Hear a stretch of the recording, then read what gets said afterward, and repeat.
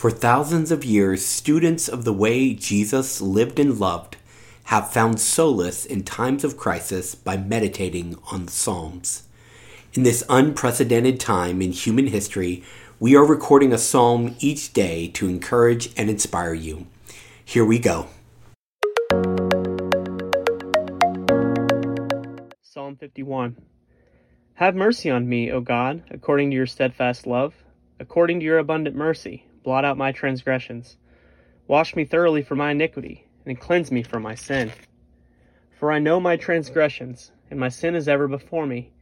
Against you, you alone, have I sinned, and done what is evil in your sight, so that you are justified in your sentence, and blameless when you pass judgment.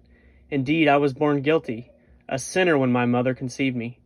You desire truth in the inward being. Therefore teach me wisdom in my secret heart.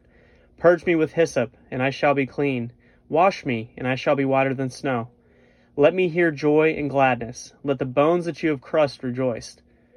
Hide your face from my sins and blot out all my iniquities. Create in me a clean heart, O God, and put a new and right spirit within me. Do not cast me away from your presence, and do not take your Holy Spirit from me. Restore to me the joy of your salvation, and sustain in me a willing spirit. Then I will teach transgressors your ways, and sinners will return to you. Deliver me from bloodshed, O God of my salvation. My tongue will sing aloud of your deliverance. O Lord, open my lips, and my mouth will declare your praise. For you have no delight in sacrifice. If I were to give a burnt offering, you would not be pleased.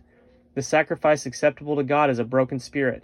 A broken and contrite heart, O God, you will not despise.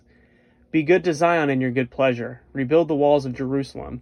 Then you will delight in right sacrifices, in burnt offerings and the whole burnt offerings. Then bulls will be offered on your altar.